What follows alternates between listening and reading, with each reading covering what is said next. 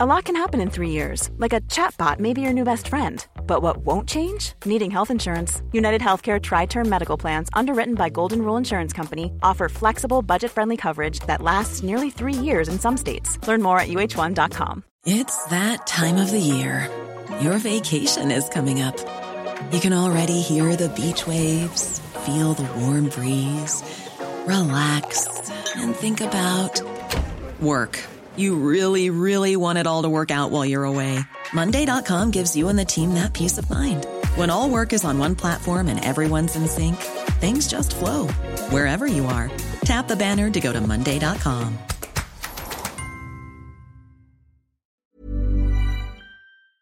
Hey, WAG listeners, it's Allison, reminding you that this show cannot be made without you. If you've been thinking about becoming a Canadaland supporter, we're having a pretty great sale right now. You'll get premium ad-free feeds of all Canadaland shows, discounts on merch from our store, and exclusive bonus episodes from some of our podcasts. We want to make it as easy as possible for you to become a Canadaland supporter. So from now until the end of May, we have a special offer for our listeners. For $2 a month, you can become a supporter and do your part to ensure we can continue making this show. And we really like making this show for you. Basically nothing costs $2 anymore. You could get a bag of candy, a locker at a public swimming pool. I've been honestly trying to think of something that cheap and I'm not getting far. So sign up for just $2 a month for the next 6 months. Just go to Canadaland.com/join or click the link in your show notes to become a supporter today. I'm faced with the decision about whether to honor your landlord's request for an eviction because you're unable to pay your back rent, or do we try and preserve your tenancy, but you still need to come up with some way to pay the outstanding debt? So my question to you is, how much are you willing to sacrifice in order to maintain your tenancy? Well, failing that, how much time would you need to move out? Yeah, but where are we going to go? If I didn't want to pay rent, I wouldn't have been paying since July. I wouldn't have been paying for 4 years. Everybody needs a home, right? Where there's no place else to go. What I don't understand what you're saying. You just say if you don't pay it, you're I pay $2,100 a month rent. I'm doing everything I can to preserve that. And the only reason I'm not paying it is because of COVID in April, May, and June. And then as soon as I was able to get that together, I paid July 1st. So I am not showing that I'm trying to be delinquent, or I'm not, and I've never had any problems with this building. There's nothing against us in any way. And we are excellent tenants and we always pay on time. So the only reason for this is because we are in a pandemic right now. At the beginning of November, thanks to the pandemic, Ontario's Landlord and Tenant Board hearings went online. What you just heard was a recent hearing where a government-appointed adjudicator threatened a single mother with eviction because she can't afford to repay rent arrears that she accrued while she was laid off for a few months during the pandemic, on top of her regular rent of $2,100 a month. But that order, and far too many like it, would seem to directly contradict what Premier Doug Ford unambiguously declared to Ontarians back when the pandemic first hit in March. If you've lost your job, and again, if you can't put food on the table, we passed legislation that you can't be evicted. And some people have this misnomer, and in some cases they're large corporations, but in a lot of cases, the landlords this is what they rely on. The people's rent to, pay their bills as well. So I highly recommend communicate with your landlord, work with your landlord, and do the very best. And landlords are going to have to work with the tenants as well. It's a very, very difficult situation, but people will not be evicted. And you just can't throw people out on the streets in these terrible, terrible times and these crises. In this episode, we're going to look at how we got from those comments by Doug Ford to the Landlord and Tenant Board holding hundreds of eviction hearings a day in the middle of a pandemic and right as the province heads into winter. Ontario may be open for business, but when it comes to keeping a roof over your head, no promises.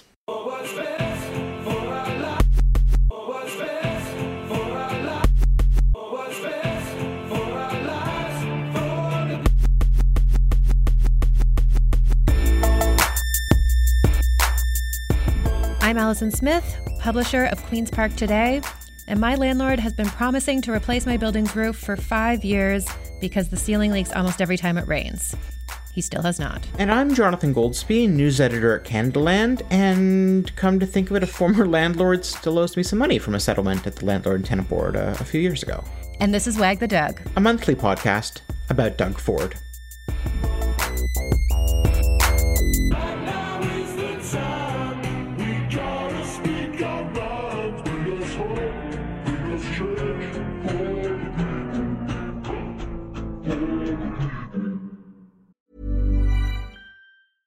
It's that time of the year.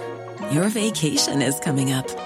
You can already hear the beach waves, feel the warm breeze, relax, and think about work. You really, really want it all to work out while you're away. Monday.com gives you and the team that peace of mind. When all work is on one platform and everyone's in sync, things just flow. Wherever you are, tap the banner to go to Monday.com.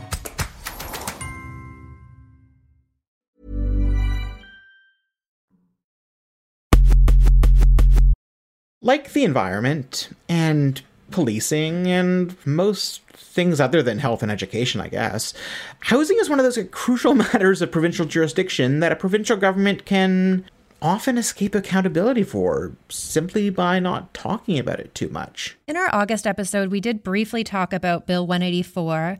That's the rental legislation the Doug Ford government passed this summer.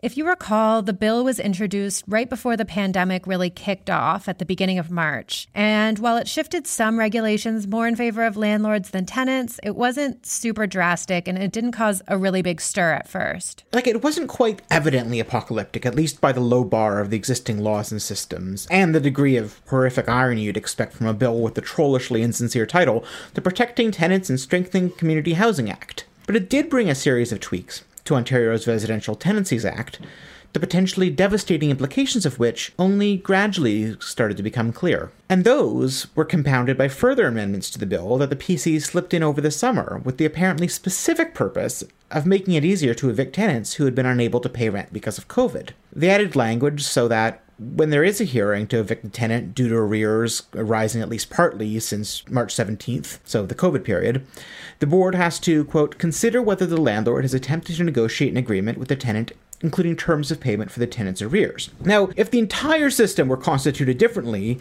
that could have the meaning that a landlord has to try to come to some sort of compromise with the tenant before they're allowed to apply for eviction.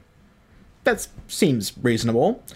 But in reality, what that usually means is that a tenant's reluctance or refusal to consent to any repayment plan that's been offered up, regardless of whether it's reasonable, can end up counting against the tenant when it comes time for an eviction hearing. When that's read in conjunction with other amendments the government was already planning to put in pre-COVID, a potential effect is that if a tenant does agree to a payment plan and then fails to live up to its terms, that violation could be seen as the equivalent of breaching an agreement that the board itself had mediated. And if a tenant breaches one of those, well, the board can order an eviction hearing without notifying the tenant in advance, let alone allowing them to present their side of the story at a hearing. So these changes came into place despite Doug Ford's own assurances that the pandemic wouldn't result in evictions, and his housing minister, Steve Clark, saying that Bill 84 would, quote, help keep people in their homes. So fast forward to mid-December, where we are now, the brief evictions moratorium, which the PCs put in place from mid-March through the end of July, it's lifted and the LTB is back in action online. The board is plowing through an absolute mass of hearings every day. Multiple blocks of hearings happen simultaneously over Microsoft Teams, and some evictions are being ordered in 60 seconds or less. Microsoft Teams is like Zoom for bureaucracies, if that's not redundant. And it's definitely neat when judicial, or in this case quasi-judicial processes are opened up to whole new audiences of observers. Thanks to Microsoft Teams, I didn't have to trek to Nairobi this past fall to watch Kenya's magistrate court in action. And similarly, you don't need to head over to, say, Yonge and St. Clair to follow the daily proceedings of Ontario's Landlord and Tenant Board. So a big reason we know what's happening at these hearings right now is not just because they're online, but it's also thanks to a handful of Twitter accounts, the two of the main ones being Keep Your Rent Toronto and People's Defense Toronto, which have been live tweeting the proceedings and publishing video clips of some of the most egregious incidents. One of those that went fairly viral on Twitter was a video of a hearing where a landlord informed the adjudicator that her tenant had died in October And the adjudicator just doesn't seem to listen and just keeps asking whether or not the tenant is on the line. Is the tenant on the line or anyone here representing the tenant? He died on October 5th. Okay, Ms. Wu, I'm not talking to you right now, okay? So I'm asking if the tenant's on the line. Oh, sorry. All right, it's now 11:49 a.m. The tenant has not called in or dialed into the hearing, despite receiving notice of today's hearing by the board. So we're going to proceed in the tenant's absence. So here's a recent clip of adjudicator Shannon Keekins ordering a tenant to pay about $4,500 in arrears, plus December rent. If you're not at a zero balance by December 31st, the landlord would have the ability to go to the sheriff. I mean, the question is, who in the best of times has suddenly has $5,000 or so to come up with on the spot? Plus another month. Yeah, let alone someone who might find themselves in the situation before the landlord and tenant board. I think the large sum of money in question, plus the curtness of the adjudicator here, helped this clip and, some of the other ones we already played start circulating a lot online. And it seems like since that happened, the landlord tenant board is trying to clamp down on the posting of these hearings. The People's Defence TO account, it recently tweeted a pair of letters it received from Tribunals Ontario, which ordered it to stop publishing audio and video from the hearings, citing the Landlord and Tenant Board's rule that a party isn't allowed to make a recording of a hearing without prior permission. They also threatened to take steps to have the unauthorized recordings removed from Twitter or other social media platforms. The LTB has sort of started shifting public observers away from these Microsoft Teams video meetings as well. But because the board still has to adhere to at least a semblance of an open court principle, those wishing to observe a hearing are directed to call into a phone conferencing line instead. That theoretically mitigates this possibility for disruptions, but it also not surprisingly makes the proceedings even more difficult to follow, and with all the feedback you can hear, you sometimes aren't sure that you aren't listening to Plantasia, that 1970s electronic album of experimental synthesizer music designed for the comfort and stimulation of plants, except more dissonant. We decided to talk to tenant activists Brian Doherty and Sam Nithyanathan, who have both been tracking the hearings and organizing tenants to push back against evictions. Brian is with Keep Your Rent Toronto, and Sam is with People's Defence Toronto. So since the landlord and tenant hearings have gone digital recently, how are they different than tenant hearings that were held, pre-COVID in person? I think in some ways not much different at all, frankly. I think one of the most important differences is that more people are, one, interested in what it is that's going on, and two, able to actually see what happens at the LTB. Like, the phrase eviction factory wasn't coined in response to COVID. That was how journalists, when they chose to and tried to cover the eviction processes and how stacked the tribunal is against tenants, that they'd been referring to it as an eviction factory for years before this.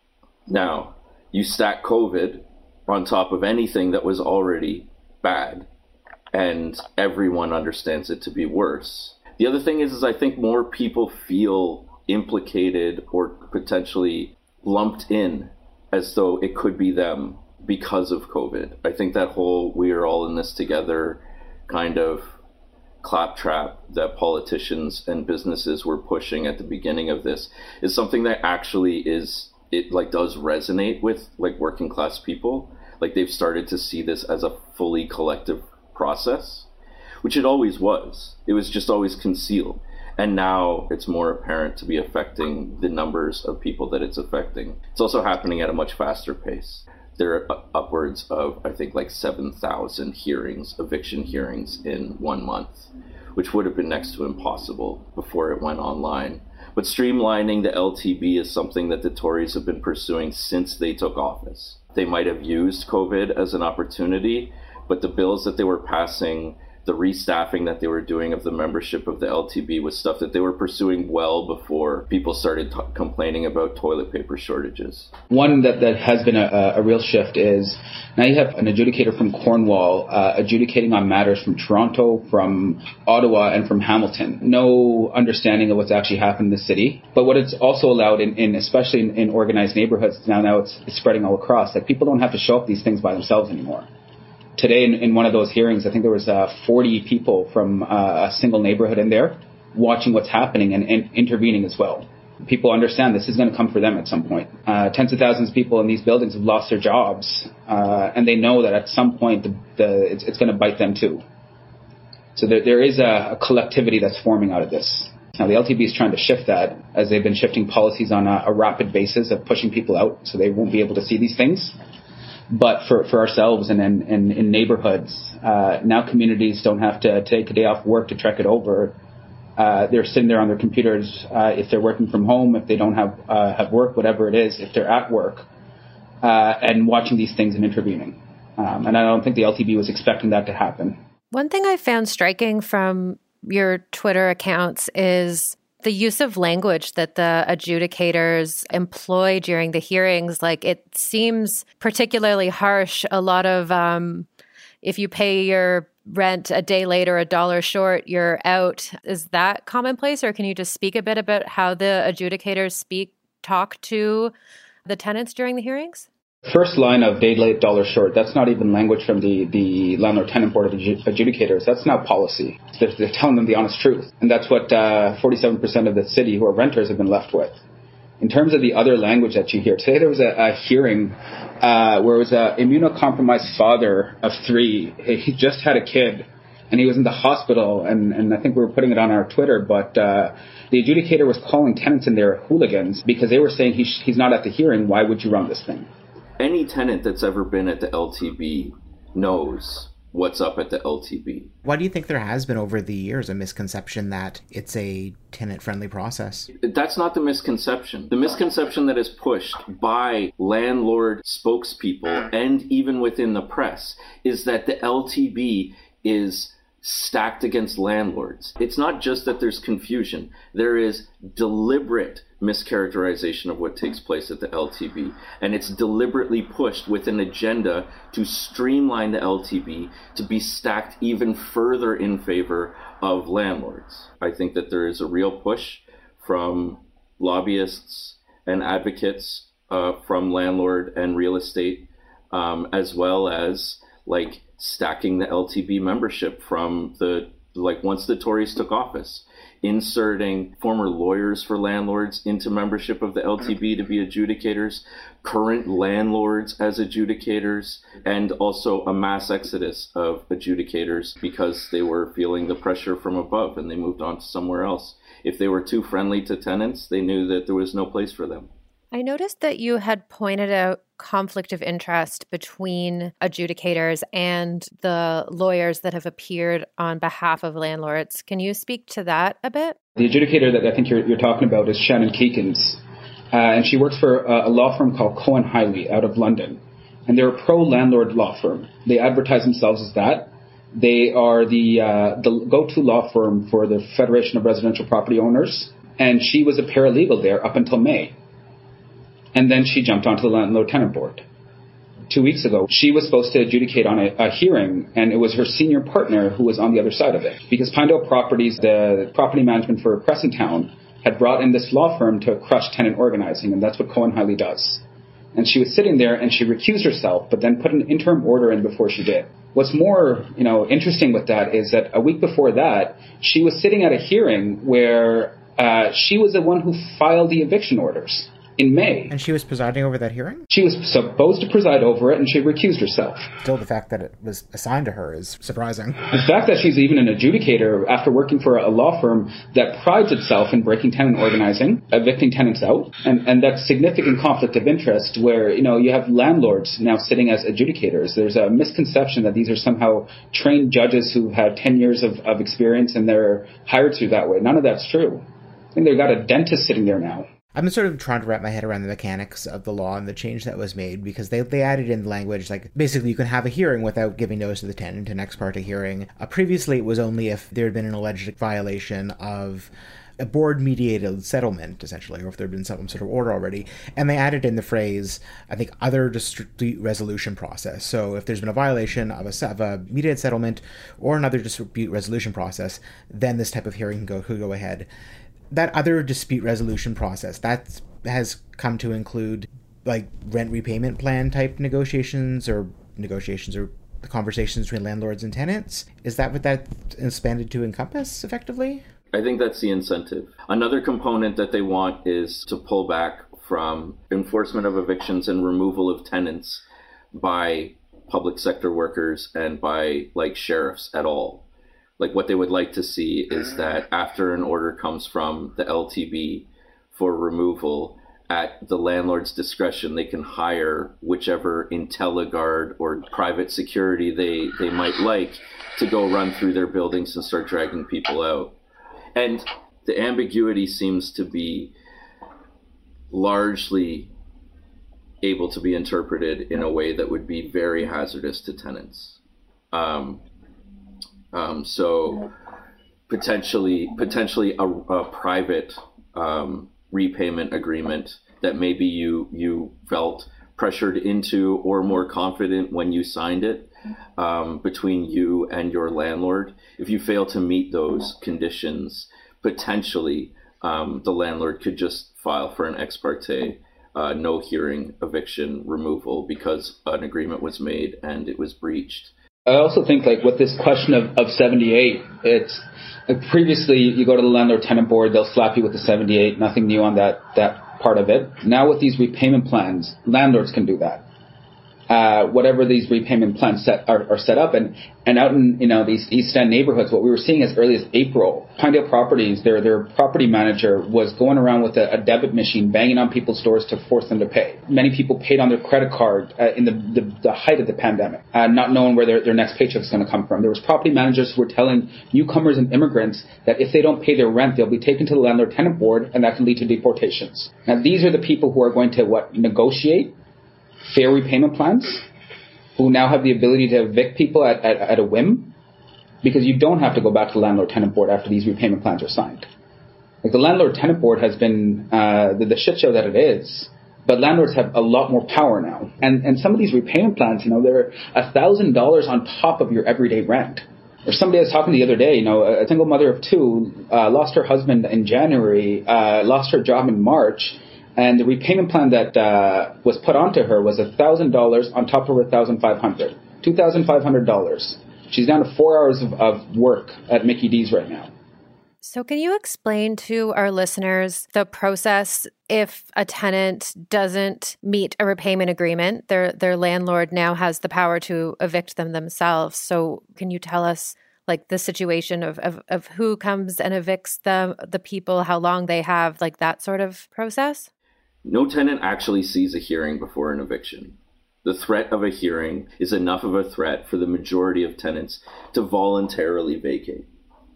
They'll leave in the middle of the night, they'll feel too intimidated, or like they won't even get a hearing notice, or they can't get off work, or whatever. It is a very personally and politically significant event when the sheriff comes and physically removes a tenant, but it is a numerically insignificant event. Generally speaking, what can people do to try to push for a fairer, more just system? I think for ourselves right now and in many of these neighborhoods, there's no banking on the Ford government. They've left us to sink here. COVID has kind of shown the fractures that have always existed in society and highlighted even more. Many of these neighborhoods are hotspots for COVID. Tinderbox is 29 stories high, 25 across, and there was no push until tenants started to clean up these buildings themselves for even the city council to change guidelines into regulation. They're not going to do much. I think the other thing is that we know that Ford government was facilitating a process that's been going on for 20 years under multiple different governments. The real conversation here for us is about landlords. They're the ones who've been pricing us out of the city for decades now. They've been setting the price, fixing what rent is like. One bedroom is now $2,100. That's at the average. They can take the hit. This is not grandma renting her basement out. These are multi-million, multi-billion-dollar corporations with multiple different business ventures. I think it's something that we were talking about recently. Rani Properties or Rani Management out of Goodwood Park owns 7,500 units across the city. And just the last 3 weeks, they conducted over 100 evictions. They are, I think, the highest evictor in the city of Toronto right now, if not the province, and how quickly they're doing this. They were filing N4s while we were talking about everybody's in this together. They were filing N4s as early as April. And with an average profit of 65%, these people can take the hit. Working class people, newcomers, immigrants, racialized people have been facing the burden of this.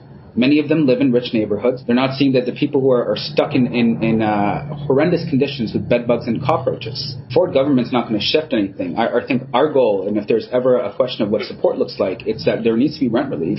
It should not be subsidized by taxpayers. It's going to be the same people who are getting affected by this. And if landlords wanted to do anything, it's share the cost right now. You take the burden for a while. What the majority of the city of Toronto needs to understand is these are the underpinnings of our city and have been for years. When people characterize the city of Toronto as like a finance and real estate economic engine, what they are talking about is the exact process that is being revealed by COVID to more people. These are the preconditions for the profit generation that takes place within our neighborhoods. And that's where it takes place, both due to our rents and due to our suppressed wages. The people that live in these neighborhoods that are seeing higher rates of COVID, unlivable ratios of wages to rents that are increasing at a rate that outpaces sometimes 2 to 1 the increase in wages. These people are also the people that are working in the long-term care facilities, that are working in the grocery stores, that are actually keeping not just profits generating, but people breathing and eating, right? Like the very lifeblood of human collective social life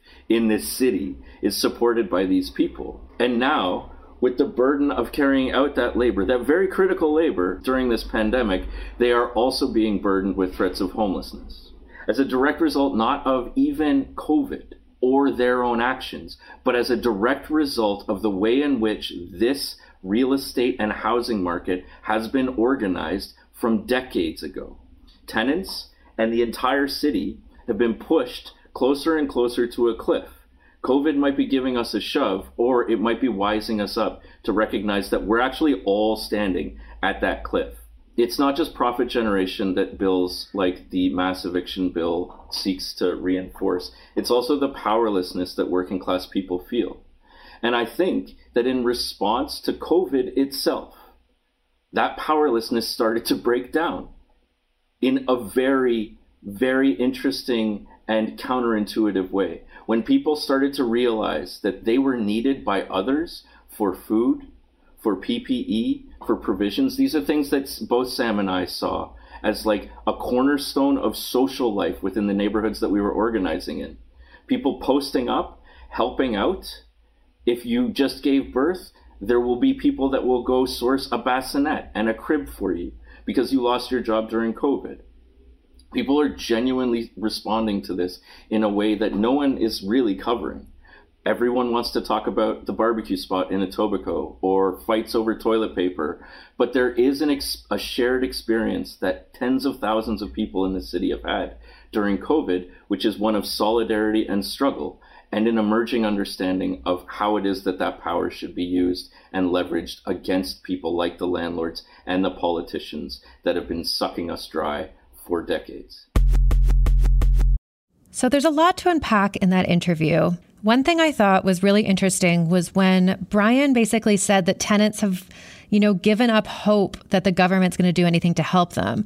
So instead, they are focusing their attention specifically on landlords. Last weekend, tenant groups from 3 Toronto apartment buildings, including a couple in Parkdale, were protesting COVID evictions outside the Rosedale home of David Hannock, the chief legal officer for Starlight Group Property Holdings Incorporated. So David Hannock is not a landlord in any sort of traditional sense, but I think the fact that his driveway became a protest site tells us a lot about who landlords in Toronto actually are now. These landlord and tenant board hearings are happening under a climate of high throttle investment in the rental apartment sector across Canada. Over the past few years, institutional investors have been increasingly swiping up old apartment buildings as assets. And they're like really valuable assets. For example, last year, Starlight, where David Hannock works, spent $1.7 billion to buy out another apartment investment company, which owned 44 aging apartment buildings, mostly in the GTA. So lots of these buildings are from the 70s. And, part of the demand for them is that A, vacancy rates are so low in Ontario, and B, we haven't been building apartment buildings since the 70s. So they're kind of few and far between, driving up their price. So earlier this year, Starlight also IPO'd in the United States, where it operates as Starlight U.S. Multifamily #1 Core Plus Fund. Ahead of the IPO, this is according to reporting by Tim Kalads in the Globe and Mail, the company told potential investors it, quote, can achieve significant increases in rental rates and boasted about its success in raising average rents by $411 a month at a Toronto apartment building over 4 years. The IPO ended up raising $230 million. I say all this because I want to show how institutional investors and high net worth individuals are increasingly the owners of Ontario's rental units. And what that does is really burst the argument that you hear, from governments and from landlords themselves, that it's mom and pop shops that are, the ones struggling when people can't pay their rent. And Starlight, of course, isn't the only one. There are several companies, at least several companies like this, whose stock price and the dividends they pay out to shareholders are directly linked to their ability to kick out tenants and raise the rent for new ones. There are also many rental apartment-focused REITs, real estate investment trusts, that trade on the Toronto Stock Exchange and are often lumped into mutual funds that average Canadians use as investment vehicles. So we've set up a system where even middle-class people's retirement savings can be directly bolstered by evictions. A UN working group on business and human rights actually raised alarm bells about how the rental apartment industry is changing, saying that landlords have become faceless corporations, wreaking havoc with tenants' rights to security and contributing to the global housing crisis. I mean, that obviously all comes back to this fundamentally fucked up, albeit thoroughly dominant idea in our society that housing is, first and foremost, an asset whose value is to be maximized, rather than a critical human right. I mean, it's no less weird than how Americans, or most Americans, view healthcare, as just another commodity to be traded and squeezed for profit, rather than as a basic necessity guaranteed by the state so that its citizens can live. Yeah, and if you read personal finance websites, which I feel like journalists should do more of because they say the quiet part loud. Motley Fool, which is a popular personal finance website in Canada, it analyzed the popularity of Canadian Apartment Properties, REIT, which owns 65,000 rental units across the country, and the website recommends investing in the fund, noting it obtained rent increases of 2.1% on lease renewals and 13.5% on tenant turnovers. So that brings us back to Queen's Park, where the Landlord and Tenant Board kind of helps carry out this asset building. So these really ramped up and sped up hearings that have been happening over the past month and a half are actually quite a bit different than how the Landlord and Tenant Board was working even last year. There was actually an ombudsman investigation into the fact that the PC government hadn't appointed enough people to the Landlord and Tenant Board, and how it was basically hamstrung by the fact that there wasn't enough adjudicators and hearings for various things were just taking way too long. So the PCs did rectify that, throughout this year and including over the summer by appointing a fleet of people to these positions. And these tenants groups, including Sam and Brian that we talked to, are pointing out the background of some of these appointees. Lots of them don't live in the communities where the hearings are taking place. You might have someone from Cornwall adjudicating a hearing in Parkdale, which is not how this normally would have worked before the pandemic. It's not even just a matter of they're if you think police generally don't live in the communities where they work, and that creates the problem. It's like, here is this weird thing where, previously, for obvious practical reasons, there'd be a geographic distribution such that, people who work at the Toronto office will hear things there, and people who work, at one office in a city and will get to regularly hear applications from that area. And so I guess at least if they don't know about a place, they would presumably learn about the dynamics of a thing over time. Whereas now the landlord and tenant board seems to have dispensed with sort of regional distinctions altogether because everything is online, and now it's all tossed into one mat. Like, they've deliberately set it up for, I suppose, efficiency's sake, such that there's no necessary connection between who's hearing what and where they're hearing it, which is this dystopian level of displacement that the technology has allowed for. No, yeah, it's definitely weird. Bill 184 seems to have had the intended effect of prioritizing landlords' capacity to realize their investments over tenants' rights to live with at least minimal dignity. Of course, as Brian and Sam noted, this system didn't become fucked up just overnight. Most of the problems predate the current PC government, and the kinds of incremental tweaks that Liberals tend to bring in never really address the core issues. But the PCs are, of course, the ones governing during the pandemic, and they've made a series of specific choices that, for a great many people, have made this terrible period even worse. But if this government weren't this government, what might support for tenants actually have looked like in this period?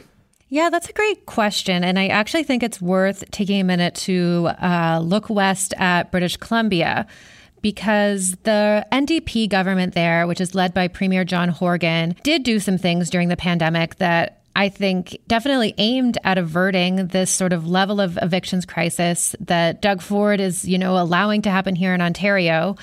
If not fully averting it, I think there's things that could help. Since April, the BC government has stepped up its social assistance levels by about $300 a month for anybody that was already on them. That's not much, but it's still help for people who lost part-time work and, can help them make rent. They also introduced, they call it the BC Temporary Rental Supplement Program. Between April to the end of August, tenants who lost income because of COVID could receive up to $500 a month to help with their rent. And that money went directly to their landlords and it doesn't have to be repaid. And crucially, under BC law, landlords have to adhere to an at least 9-month payment plan for back rent, so next July. What that does is it means that landlords can't come up with their own repayment contracts and deadlines. And, like some of those clips we heard of the hearings, you owe $5,000 by next week. There is government regulation in place that would at least ensure that, hundreds or thousands of people aren't all being evicted in 1 month. So what about our own NDP? At Queen's Park last week, Suze Morrison, the party's tenant rights critic, which is a neat portfolio title, put forward a private member's motion, which read, "Resolved that, in the opinion of this House, the Ford government should immediately take additional steps to help protect residential tenants by reinstating the temporary moratorium on residential evictions until Ontario has entered a post-pandemic recovery period, and by prohibiting evictions for non-payment of rent for the period of the COVID-19 pandemic." So this motion actually passed in sort of a weird and rapid fashion on the last day the Ontario government sat for the fall sitting last week. The motion was never actually debated, and also definitely should note private members' motions only have symbolic value and don't actually require the government to do anything. Their biggest import is generally being able to force a debate in the House, that on the record about issues that the government doesn't want to talk about, this one would have been a good example of that. But instead, Suze Morrison was in the House, and she was complaining that the government was set to rise a few days early before Christmas, and was, kind of arguing that they should be able to keep sitting and discuss more important stuff. And as sort of a last-ditch effort to play nice with the NDP, the PC's government House leader, Paul Calandra, called for unanimous consent to just pass her motion, which they did, but it was never even read aloud in the House, which is not usually how that works. Which is why I had the privilege of reading it aloud myself, as opposed to deferring to a clip of Ms. Morrison herself. So whether or not PCs actually heed any of the requests in that motion is really up in the air. The Federation of Rental Providers of Ontario, which is a lobby group that represents lots of corporate landlords, was quoted in Now magazine this week saying that they have been in talks with the province to create a rental assistance program similar to the commercial rent assistant program that's available for small businesses in Ontario. I mean, who knows if this is actually something the PCs are thinking about? I really can't say either way at this point, but I guess at least the NDP raised the issue in the legislature shelter, even though they, actually kind of barely got the chance. So if people aren't able to remain in their homes, where are they supposed to go? The perpetual crisis that becomes an especially acute crisis during the coldest months of the year. The idea of people not having homes or shelter is not surprisingly top of mind for more people than those whom it would normally directly affect. I mean, affordable housing is difficult to access at the best of times, which these are not. And similarly, Toronto shelters, when they do have capacity, are generally of a condition that might be described as last resort. So it's unsurprising that encampments have emerged in parks as a sort of natural evolution of, I guess, everything we've talked about in this episode. There have been, a couple of recent-ish court decisions, one about standards in shelters, where the Superior Court found that the city had breached its obligations, that they reached in a settlement with Sanctuary Ministries and a number of other co-plaintiffs. But arguably the more interesting one was when the Ontario Coalition Against Poverty and a group of unhoused people basically took the city to court in an effort to get the province to have an injunction that would stop them from closing down encampments in parks. And it came down to the judge in that case basically trying, having to weigh, what is the city's right to maintain the parks in a sort of a safe way that everyone has access to, in question of have they provided alternatives for people versus, people's right to have a certain, security of the person, people's right to be safe and free from disease and violence. And he ultimately declined to grant the injunction because the city has shown that they're taking steps to house people in places, and they've gotten hotels and things that city does not therefore have an obligation to let people camp out in parks. But it had a really interesting, as any judicial decision does, there's some caveats, but there was a really interesting one that he put in near the top, which basically just emphasizes that in dismissing the motion, I'm not directing the city to enforce its bylaws and remove encampments from city parks. That's up to the city. It must be recognized, he wrote, that the situation is evolving. My decision is based on evidence that dates from the summer months when the incidence of COVID-19 was low, the weather was warm, and the city had specific concerns with particular group encampments. By that time, the city had also taken significant steps to respond to the COVID-19 threat in the shelter system after the first wave in the spring. It is now October, and the incidence of COVID-19 has risen in what is described as a second wave. As is the case in non-pandemic times, the city will have to consider how and when to enforce this bylaw, having regard to the continued availability of safe shelter spaces and the impact of the encampments on the parks and the public. Which points to the fundamental issue of there's the turnaround time with everything, with weather changing, with the virus going up and down, how anyone could have a court decision that is responsive to the moment is just, it's hard to imagine, it's hard to contemplate, and you also don't necessarily want a judge to start, write a decision that speculates on what things will be in the future. Well, and of course not all of the people that are evicted during these landlord and tenant hearings are going to end up on the street. It's probably the majority. It's more likely that they, have to move in with friends and family, potentially live in a car for a bit, take up in a crummier apartment, move their kid to a different school, relocate out of the city of Toronto to, places like Ajax or Hamilton, Brantford, where there are cheaper places to live, but lots less services, and that these places have growing homeless populations of their own.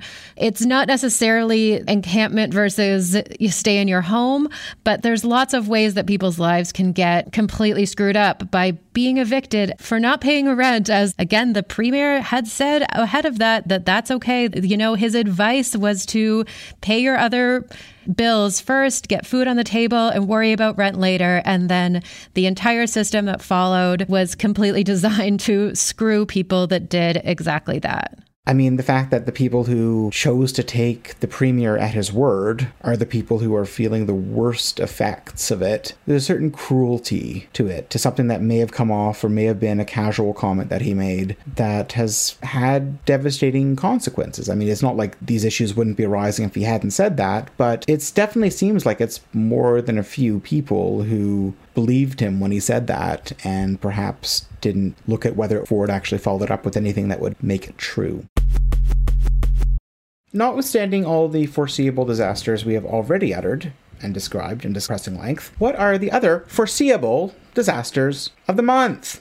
Well, Jonathan, I wanted to say that your best case scenario that you presented last month is slightly coming true. You had said that you were hoping for an alternate universe where Doug Ford miraculously removes himself from the COVID-19 response team and leaves all deliberations and decision-making to public health experts. Now, that's not exactly what's happening, but Doug Ford is removing himself from the province's television screens every afternoon. As of last week, the Premier's office announced Ford is no longer going to hold his daily press conferences unless there is important news for him to share, which hard to say what that says about all the other news he's been sharing. Does that mean that all the previous news was important? He did one time detail a shipbuilding contract between some Hamilton ship company and a BC ship company that had been made about at least like 2.5 months before he made that announcement, which had nothing to do with the government. So perhaps that one wasn't important news. The Auditor General's report was certainly fascinating. That absolutely confirmed everything that was suspected about him taking the lead, not just in communications, but in decision-making around the pandemic and health experts not steering the ship, which is, once again, not at all surprising. That's evident to anyone paying attention,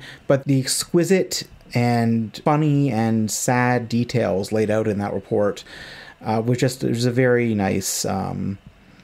just a really solid confirmation of why things were going the way they were going and how that happened. Yeah, the craziest part was that she revealed that his public health roundtable that he always talks about was a conference call with 500 people on it every day. Like, how do you possibly make decisions in that scenario? And they didn't keep minutes, right? That was... No. Or even know who was talking necessarily at a given time. So that, I mean, it explains a bit why they think the LTV can function that way. Yeah, that's chaotic. So what is your foreseeable disaster for this month, Allison? My foreseeable disaster is kind of the potential for inequality with the vaccine rollout. The first Ontarians have got their COVID shots in long-term care homes. It's long-term care home staff, which is great.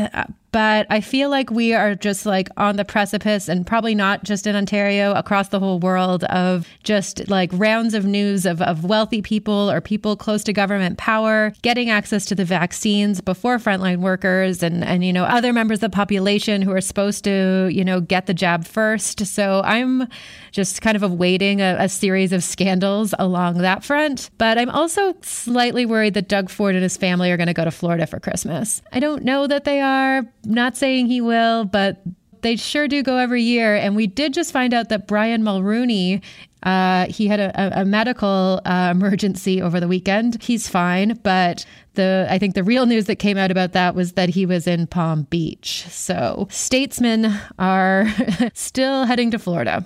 So yeah, I mean, it used to be easier to track the Ford family movement than most of the daughters and his wife set their Instagram accounts to private. But I imagine you probably have some ways you're already in there. So what is the best case scenario of this, Allison? That everyone has a happy holidays and COVID doesn't go wild after that. That would be great. What is your foreseeable disaster of the month? Well, there was a concerning thing in the Hansard from last week under the title Wearing of Hat, in which the Deputy Speaker, Mr. Rick Nichols, said he recognized the member on a point of order, the member in this case being MPP Goldie Gomari, who then said, "I'm seeking unanimous consent from this House to wear a Santa hat for my member statement." To which the Speaker basically put a vote. The member seeking unanimous consent? Agreed? Agreed. I don't know. I can't even think of a bad thing. I think the best case scenario here is that everyone in the legislature starts wearing Santa hats all the time, and then they're perhaps halfway to looking like a very large version of the Canadian Supreme Court. But I enjoy these festive moments, and I'm sure it wasn't even that funny or that interesting when it came up in the legislature. But the most delightful thing I've seen this past week is, frankly, in the Hansard, where that exchange comes under the heading Wearing of Hat. I think it was funnier when the Raptors had won the NBA championships and then all of the MVPs got permission to wear Raptors gear in the chamber for a day or two. It was like multiple days. I'm sure in practice that was funny, but was it under anything so delightful as the title Wearing of Hat?